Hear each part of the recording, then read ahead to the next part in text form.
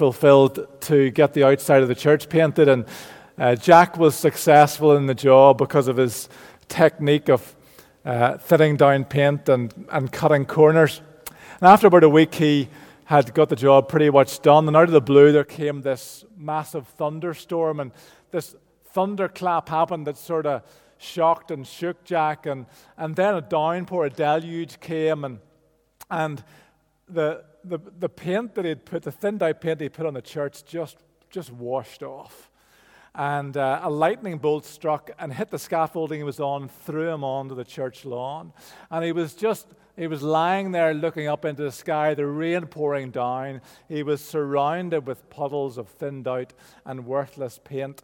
And he felt convicted. He felt that this was the Lord intervening and basically calling him to task for what he had done. And he said, God, sorry for what I've been doing, and sorry for thinning out the paint, and what do you want me to do? And with that, there was another mighty thunderclap, and a voice spoke from above and said, repent, and thin no more. Should probably get a joke book at some point, shouldn't I? So that the Christmas presents for next year would be good. Repentance is at the heart of the Christian faith. Repentance and faith are things which they're always constants in terms of our journey with Jesus Christ. As one writer I remember reading years ago had said, we never move beyond repentance and faith. The whole Christian life is about repentance and faith. Repentance is about turning around and going in an entirely different direction. And in becoming a follower of Jesus Christ, it's about being given a fresh start by God when we realize that we've made a mess of things and we come to Jesus knowing that we need help. Everyone starts their Christian journey coming to the Lord and saying, help. I need help. That's the reason why we come to Jesus. And we realize that there is hope because this fresh start, this new beginning, which is for the whole of creation, and we had that wonderful reading over the Christmas period from John chapter 1, the fact that this is a new beginning. In the beginning was the Word was with God, the Word was God, He was with God in the beginning. And then there's this just echo of Genesis of the fact that Jesus Christ, through His death and resurrection, has brought about a new creation. That everything is like had a restart button hit for the whole of creation. Every star, every planet, every galaxy, every solar system, every human being without history, all of creation. And obviously that includes us as those who are part of God's creation. And that new start is about forgiveness. It's about God coming to dwell in us through Jesus Christ by the power of the Holy Spirit. And when we trust Jesus, and that passage from John's Gospel is about being children of God. And the thing about being a child of God is the fact that I love the fact that children are like little sponges. They love to learn. They pick up things so quickly. They're always hungry for responsibility. Mommy, Daddy, can I have a go at that? Don't bother me. Let me do this myself. We know what it looks like whenever a child is playing, whenever they're taking on responsibility. Children have an innate desire to learn, to grow, and develop. And for us as children of God, we are to be like sponges. We are to be those who have a constant hunger and thirst for development, for learning, for growth. And we should enjoy and relish that childlike nature, whether we're 8 or 18 or 80, whatever we happen to be. The joy in the Christian life, part of it comes through living in that state of childlikeness, inviting the Holy Spirit to be our trainer as he whispers truth and encouragement and challenge into our lives. There's really sort of, I suppose, 3 aspects to our salvation, and we have a slide that'll come up there. Salvation can be described as being in three tenses: that we have been saved, we are being saved, and we shall be saved. Quite often in the Western world, we focus on the first aspect of our salvation most of all. We concentrate on the fact that we have been saved. And it's really, really good to focus and celebrate the fact of what Christ has done through his death and resurrection. We have been saved. And so when Ananias, the disciple, was speaking to Paul or Saul of Tarsus, he said to Saul, "Get up and be baptized, have your sins washed away by calling on the name of the Lord." And so Paul, stepping into this calling of becoming Paul the Apostle, knew the fact that he was saved, he was rescued. That's how he was able to look his fellow brothers and sisters in the eye, because he knew that they had been washed clean and he had been washed clean in baptism by the forgiveness of his sins. To live the Christian life, it's really important for us to know we have been saved. The old has gone, the new has come. Everything has been forgiven. The slate has been wiped clean. And it will continue to be wiped clean every time we mess up and say, "God, forgive me." But also, we are being saved.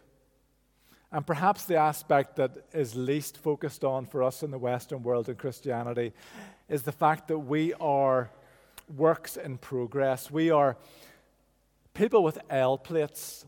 We are learners, we are apprentices, we are disciples. That's what the word disciples means. As a church, we're disciples making disciples. Discipleship is about being an apprentice. It's about being a learner. And whenever Paul was writing the church in Philippi, he said, "Continue to work out your salvation with fear and trembling." Continue to work it out. In other words, it's an ongoing process. It's a now thing. We are being saved. There's an aspect to our salvation. It's ultimately God's work. We cooperate with his work. It doesn't happen unless we cooperate. But it's a now thing. It's a present tense thing. And then we also shall be saved. Paul writes to the Roman church, "Wake up, for your salvation is nearer now than when we first believed." In other words, there's an aspect to our salvation which is coming down the track. And that's good news. And so we heard today about the resurrection of Christ, that he was part of the first fruits, the first part of God's new creation. And he had this resurrection body. He wasn't just a man brought back from death. He was actually alive in a brand new way. He was never and shall never die. He can be touched. He can eat. He can touch and embrace. He can speak. He has a resurrection body, but one will never encounter sickness or death. That's the type of resurrection body that you and I will inherit. So we shall be saved.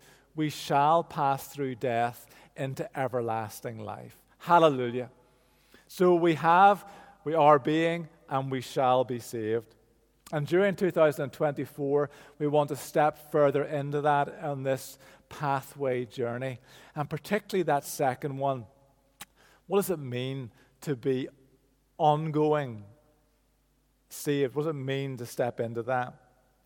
Our response to the love of God is to admit that God has not been first place in our lives, to believe Christ died for our sins and rose from the dead, and he is alive today, to accept God's free gift of salvation and to stop trying to earn it, and to invite Christ to come into our life to be in charge. I know many of us, most of us, have done that before, but the start of this new year, whether it's a commitment or a recommitment, I think it's a wonderful way to start this new year to say, "Lord, this year is all about you." So there's a prayer there that I'd love us just to look at, and if you'd like to in a moment, to pray, for us to pray together this simple prayer of recommitment or commitment. And an integral to this prayer is saying, "I've got a lot more to learn." Integral to this prayer is saying, "You know what, God? I want to worry less than I do.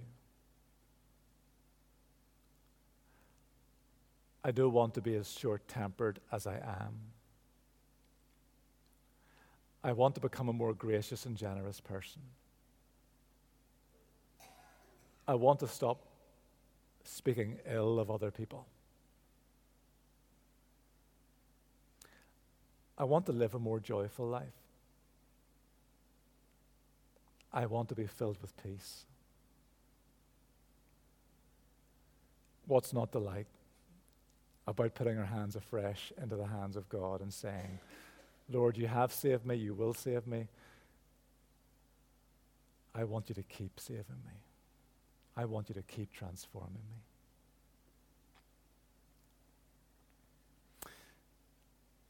So if you're up to pray that prayer, let's pray this prayer together. Heavenly Father, thank you for making and loving me. Even when I've ignored you and gone my own way, I am sorry for my sins. Please forgive me. I now turn from everything that I know is wrong. Thank you for your Son, Jesus Christ, who died on the cross for me so that I could be forgiven and set free. Please come into my life by your Holy Spirit and help me to become like you. In Jesus' name, amen. Father, just thank you for my brothers and sisters, and thank you, Lord, for this threshold moment at the start of this new year. And Lord, thank you that it brings joy to your heart whenever we just say afresh, Lord, come and have your way. Come and show your glory and mercy and majesty and forgiveness and authority in my life. Do a new thing. Do a new thing. Do a new thing. We ask in Jesus' name. Amen. We celebrate two sacraments, and this morning we have the privilege of being able to celebrate one of them. A sacrament is a means of grace. A sacrament is something that has a physical, visible aspect to it, whether it's bread and wine, or in baptism it's water, but also an internal, invisible, spiritual aspect. In other words, we believe that as we as a family gather around the Lord's table and share in this family meal, the Lord himself meets us. The risen Christ meets us to strengthen us, to guide us, to forgive us, to refresh us by his Holy Spirit, to continue to make us new. And in baptism, which is a one-off thing for us, that is a stepping into the family of God. It's about reflecting the death and resurrection of Jesus Christ. If you've never been baptized, I want to encourage you to be baptized. Because, well, there's a number of reasons. One is because it follows the example of Christ, because Christ commands it, and it demonstrates that you really are a believer. If you've never been baptized, don't put it off. Be baptized. If you're baptized as a child, then I want to encourage you to be confirmed. That's for year 10, age school and above. It's an opportunity for us as adults to say, I believe what was declared over me by my parents and godparents, that's what I believe. And for us in the Church of Ireland, that's the gateway into communion. We respect and we honor and we recognize that happening within another denomination. So if within the Presbyterian Church or Methodist Church or whatever church, if you have gone through some adult initiation in terms of becoming a full member or whatever it happens to be, your communion class, we recognize that is your public declaration of faith. And the Bible says that we believe in our hearts, we speak with our mouths, and that is all about how we step into our salvation. So if you've never been baptized, do come and talk to us. We'd love to baptize you, either in the pool by immersing you in water, or at the font by pouring water over you. And we also encourage children to be baptized. And then for all of us at some point, whether at baptism or confirmation, to have a moment, an adult declaration of faith. And the Bible says that's such an important thing to do. The reason why we do this is to mark us out as part of the family of God. And the other sacrament that we have is Holy Communion. And so having declared our faith in baptism or confirmation, we then join with the rest of the family round the communion table. And at its heart, Holy Communion is a very simple act. It's about bread. It's about wine. It's a simple meal together. But it's also a remembrance. And it's not a dry and dusty just remembering a thing in the past. It's actually about stepping into the presence of God in a new way together, as those who are united in Christ, who love Him and love one another because He first loved us. It's also a symbol. It's a significance. We believe that it is a meeting with Jesus Christ. And it's a statement of faith. The Bible says in 1 Corinthians 11, "For whenever you eat and drink the cup, you proclaim the Lord's death until He comes back." This is about us saying, this is our faith. This is who we are. This is who I trust in for now. This is who I trust in for all eternity. I'm not hedging my bets. I am saying I believe that I will in Christ pass through death into everlasting life. We prepare for Holy Communion in four main ways: by self-examination, by confession of our sins, by recommitment to live according to the Bible, and to restore broken relationships as far as it depends on us. It's not always within our power, but we do all we can. We take the initiative as far as possible to restore broken relationships. It's also about that self-examination. The thing about being a learner, all of us in some way have been through education processes, and all of us will know if you want to learn, there will always be examinations. It is no different in the Christian life. You'll be glad to hear there's not going to be a thing next week, sitting down half an hour to answer all these questions. It's a profound and ongoing reality by the work of the Holy Spirit. The Holy Spirit is constantly examining us. He's testing us. And we should really long for that. Because if we want to become more confident, more joyful, more peaceful, to worry less, to be more courageous and more compassionate, then our trainer, the Holy Spirit, as part of His regimen, uses examination. That's why Psalm 139, David begins by saying, "Examine me, Lord. Search my heart. See if there's anything that is destructive in me. If there's anything that's displeasing to you, then please show me, Lord, so that you can help me to step out of it." The reason why the Lord does this is because He loves us. The reason why we want to be teachable and to be increasingly childlike is because the Holy Spirit is our trainer. You and I know that some of the life lessons that the Holy Spirit brings us to and through can be pretty tough.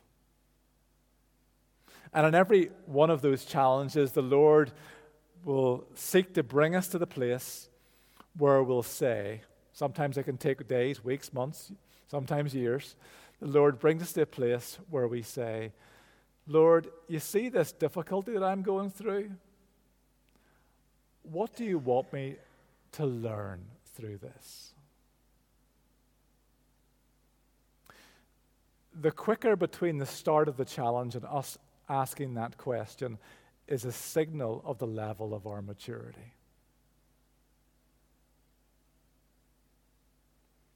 If it takes minutes, that's a good sign. If it takes years, then we're going to suffer for years until we come to the place where we say, "Lord, I know you haven't sent this evil into my life, but you've allowed me to live a saved life in this broken world as an agent for change and good. And in this broken world, I'm experiencing some of the brokenness. Some of the brokenness is caused by me, some by the people around me, some by the devil. There is brokenness. How do you want me to shine in this brokenness? What do you want me to learn through this brokenness?" The faster we can come to ask that question humbly before God is a signal of our maturity. Next week, we're going to talk about what it means to live together as the family of God. What does it mean to be a member of the church? It's stage one of Pathway, discovering church membership. And then throughout this year, Pathway has 4 stages to it. The next one is to do with maturity, and then ministry, and then mission. And the idea is for us, these 2 will happen on this week and next week on Sunday mornings. The rest of them will all happen on Saturday mornings. And it'll be a case of coming along and saying, for the maturity one, which is the 24th of February, and there'll be brunch on a Saturday morning. And if you want to say, look, I want to make this membership commitment, I want to move on to making a maturity commitment and a ministry commitment and a mission commitment, then you basically just say, I'm on for this, I'm signing up for this, and then come along. Once a term, we'll have a Saturday morning, and the idea basically is to say, do you want to move on to the next stage in this? And it's not by the end of the 4th stage at the end of this year that we say, well, that's it, it's all sorted. But actually it's about learning the tools to think about, how do I develop the habits to shine like a star in the universe for Jesus Christ? There's just 2 quotes I want to finish with. The late Eugene Peterson, in his book, A Long Obedience in the Same Direction, which is a great description of what discipleship looks like. And this is the first quote. It is difficult to recognize pride as a sin when it is held up on every side as a virtue, urged as profitable, and rewarded as an achievement.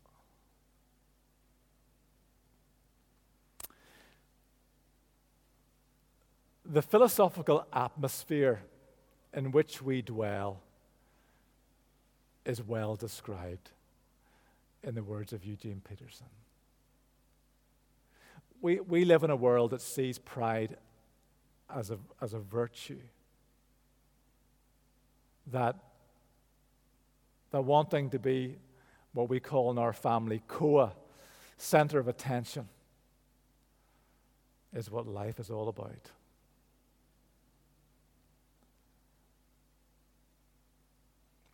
The way of following Jesus is entirely the opposite. And so if we're to thrive in this world, we've got to recognize the soup that we're in, which is one that actually says, you know what? Pride and recognition and success are what it's all about. That's why it's really important for us as a church family to encourage one another, to challenge one another, to hold each other accountable, to pray for one another, to bless one another, and together to recognize through reading Scripture, through praying together, through encouraging one another, that actually the fact of the way of Jesus is the way that leads to blessing. And so this is the second quote I thought I'd mention just to finish from Eugene Peterson. Blessing is at the end of the road, and that which is at the end of the road influences everything that takes place along the road. A joyful end requires a joyful means. Bless the Lord. This journey of Pathway is one that I trust and I'm confident of and pray will be one that will lead us into the joy that awaits us at the very end of this journey.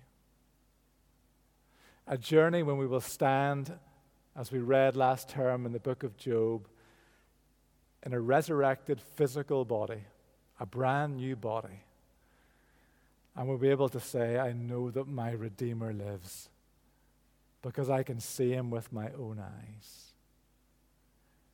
Because we will see Christ in his resurrected body. And we shall each stand together in a new resurrection body. And the joy that we experience will have no limit. And that joy can be experienced increasingly in the here and now. If we're willing to put our hand in the hand of Christ by the power of the Holy Spirit and to say, Lord, give me that blessing. Give me that joy that awaits me at the end of this journey. May together we taste it on this pathway. Let us pray.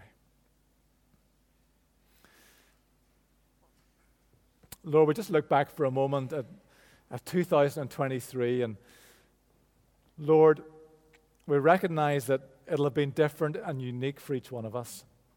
And during this last year, some of us will have experienced deep pain, bereavement, loss of someone really dear to us. Some will have experienced tremendous sadness, perhaps through a broken relationship or disappointment, or there's been a struggle with sickness, or just in some way where we know that we've really messed up and it's really caused damage. Lord, we just want to say today that year is over. And we thank you that you are with us and have been with us. And we thank you for this new start today in this new year. Lord, we put our hand in yours, and we pray, Lord, that you would bring healing in our lives and transformation in our lives. And we pray, Lord, that you would continue to teach us and train us. And Lord, we invite you afresh to examine us because we want to learn, we want to grow. So Lord, come afresh and fill us with your Holy Spirit and give us attuned ears to hear the voice of your Spirit, your words of encouragement and your words of challenge. And Lord, we thank you that you've given us one another. And we pray your blessing on those around us. We pray your blessing on our brothers and sisters here and throughout the world. And we pray, Lord, that you would bless them. Lord, you bless them through us, through me. And Lord, that you would bless us through them. So that together, Lord, we show what it looks like to live a life of love together. Lord, draw us closer to you, draw us closer to each other. And Lord, we thank you that our future is secure. And we thank you that all of this is because of all that Jesus has done for us on the cross. Thank you, Lord, and fill us afresh with your Holy Spirit.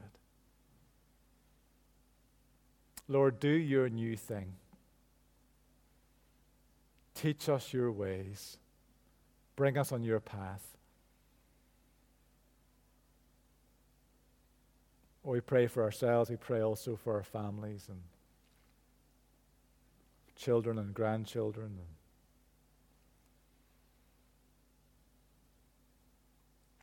Lord, we pray for the children, young people of this church as well. Lord, help us to be such an example to them, that they will see such compassion and courage in us, that they will just think, I want to be just like them.